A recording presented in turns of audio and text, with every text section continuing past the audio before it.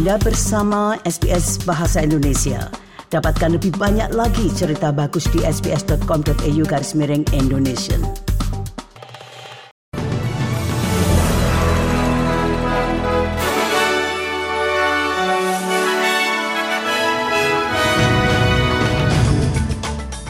Sari berita untuk hari Minggu 4 September 2022. Ada seruan yang berkembang bagi pemerintah federal untuk memberikan cuti orang tua berbayar untuk membantu menutup kesenjangan pembayaran gender.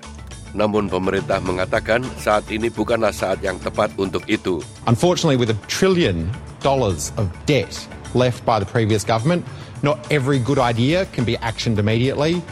Badan Antariksa NASA telah membatalkan upaya peluncuran kedua untuk roket bulan barunya. We'll go when it's ready.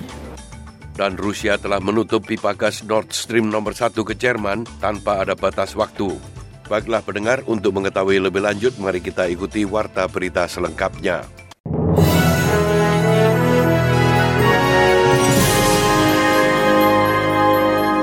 Berita selengkapnya.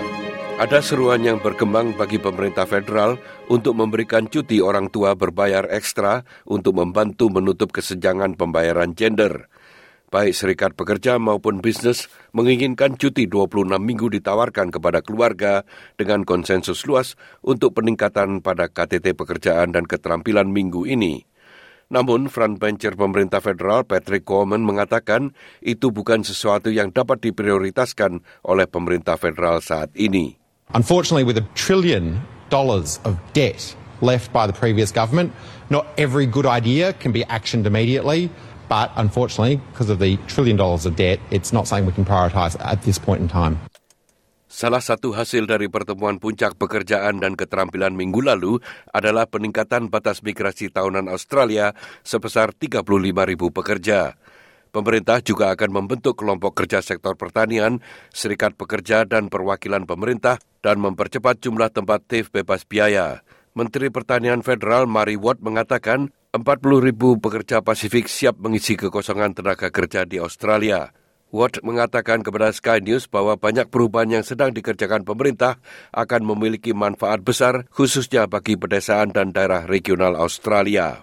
In addition to those who are already here, the current estimates are that there's about 40,000 Pacific Island workers who are vetted and ready to come here. So we want to get as many of them in as we can as quickly as possible. As I say, we've already committed to increasing the migration cap, whether it be for the whole country or regional Australia.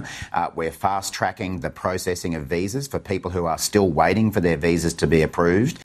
Para Menteri Kesehatan Australia telah bergabung untuk menindak praktis bedah kosmetik yang tidak bermoral yang telah menyebabkan ribuan orang terluka dan cedera menyusul sejumlah investigasi media terhadap industri tersebut.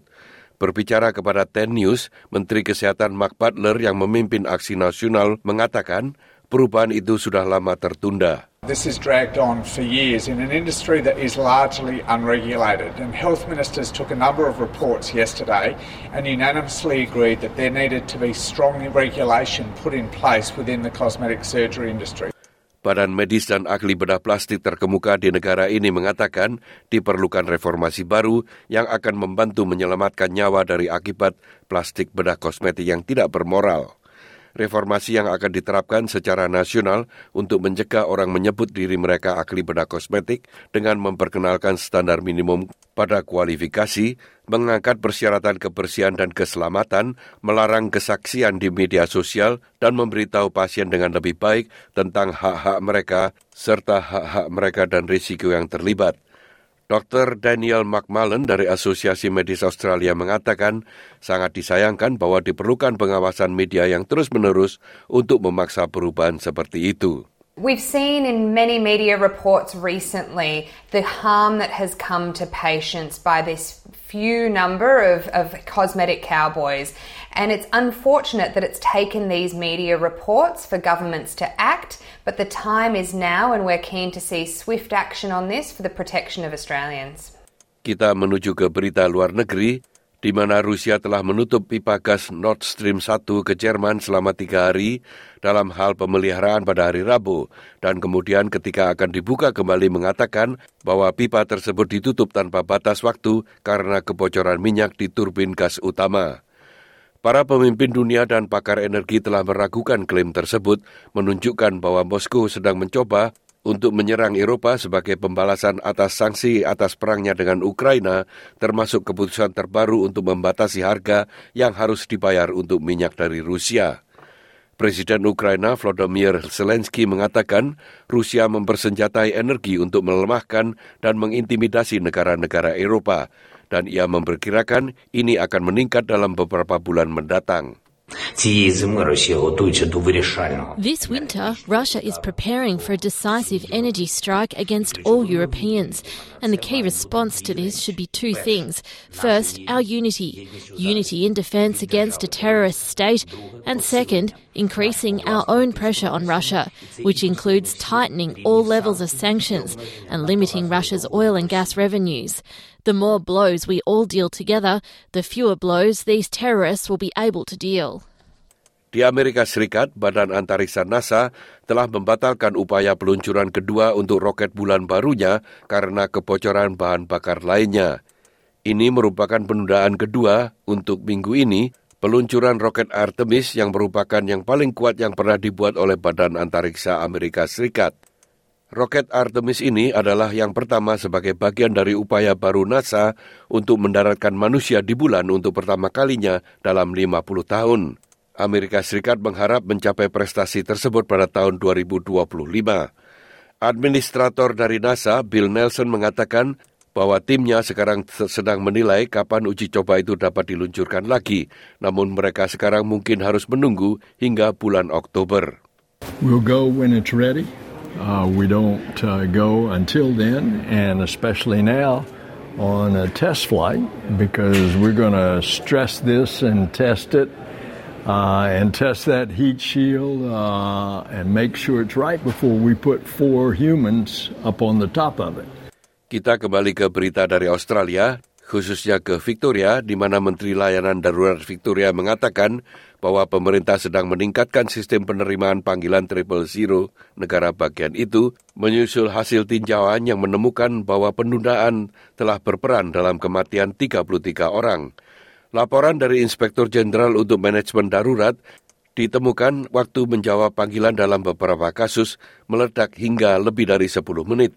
Pada bulan Januari tahun lalu, hanya 38% panggilan yang dijawab dalam benchmark 5 detik.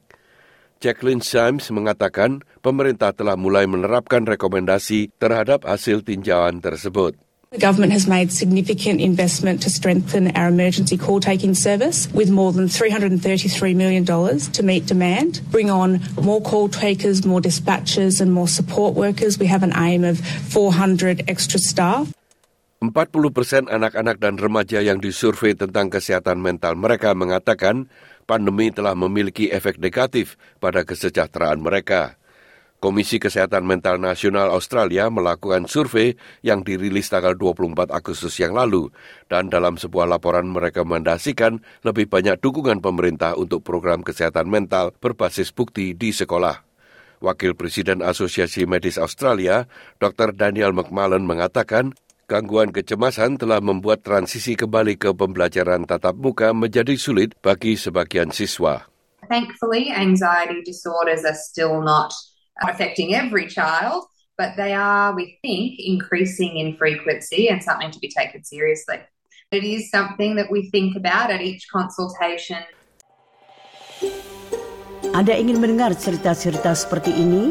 Dengarkan di Apple Podcast, Google Podcast, Spotify, atau dimanapun Anda mendapatkan podcast Anda.